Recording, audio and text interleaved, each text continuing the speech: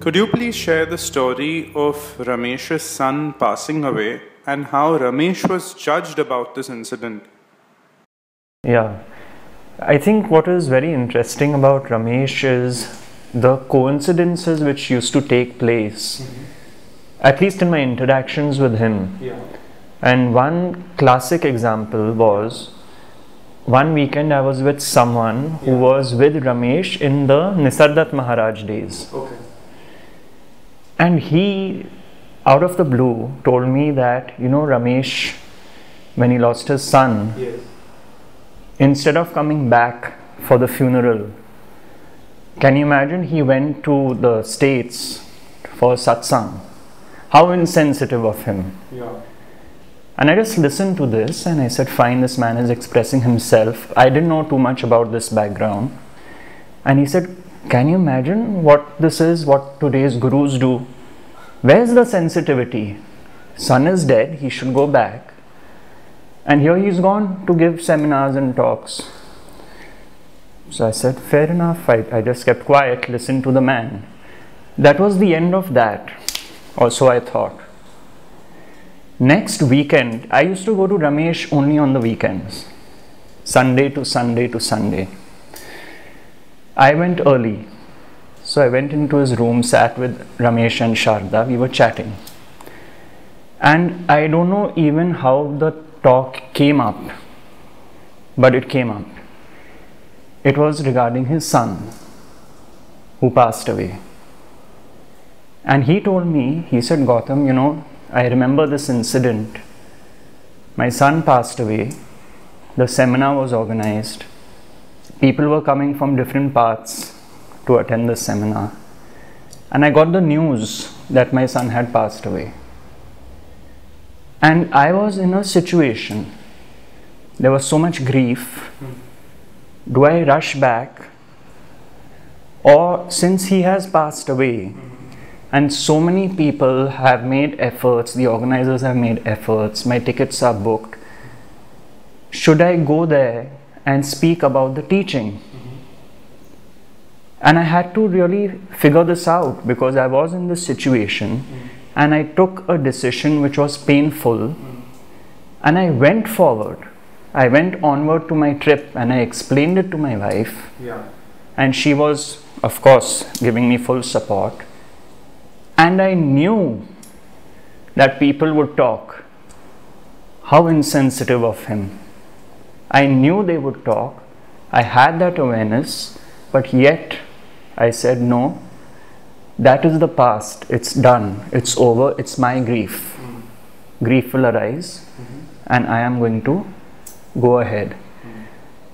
What got me was how the source or consciousness made Ramesh say this incident to me 1 week after this man told me about this incident from his perspective. I think that is really, for me, these incidents are very funny at one level. I mean, you're like, what the hell, How did this happen? And it shows you the perspective that there are always two sides to everything. There's going to be judgments which are hailed upon you. People are going to talk, which happened in this case. But ultimately, you do what you feel and think you should do.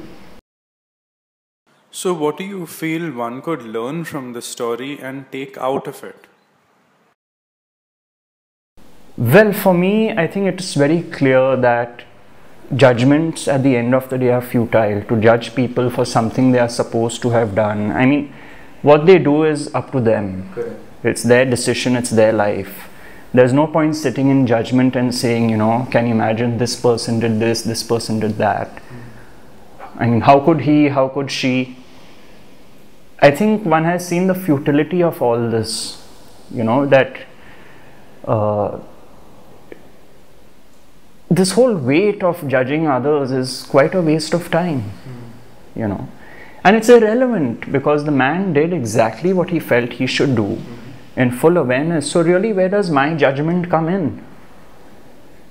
So I just feel this was a classic example of the teaching shining forth in action and in also showing me that this is what was stated 1 week ago and this is what is being stated now.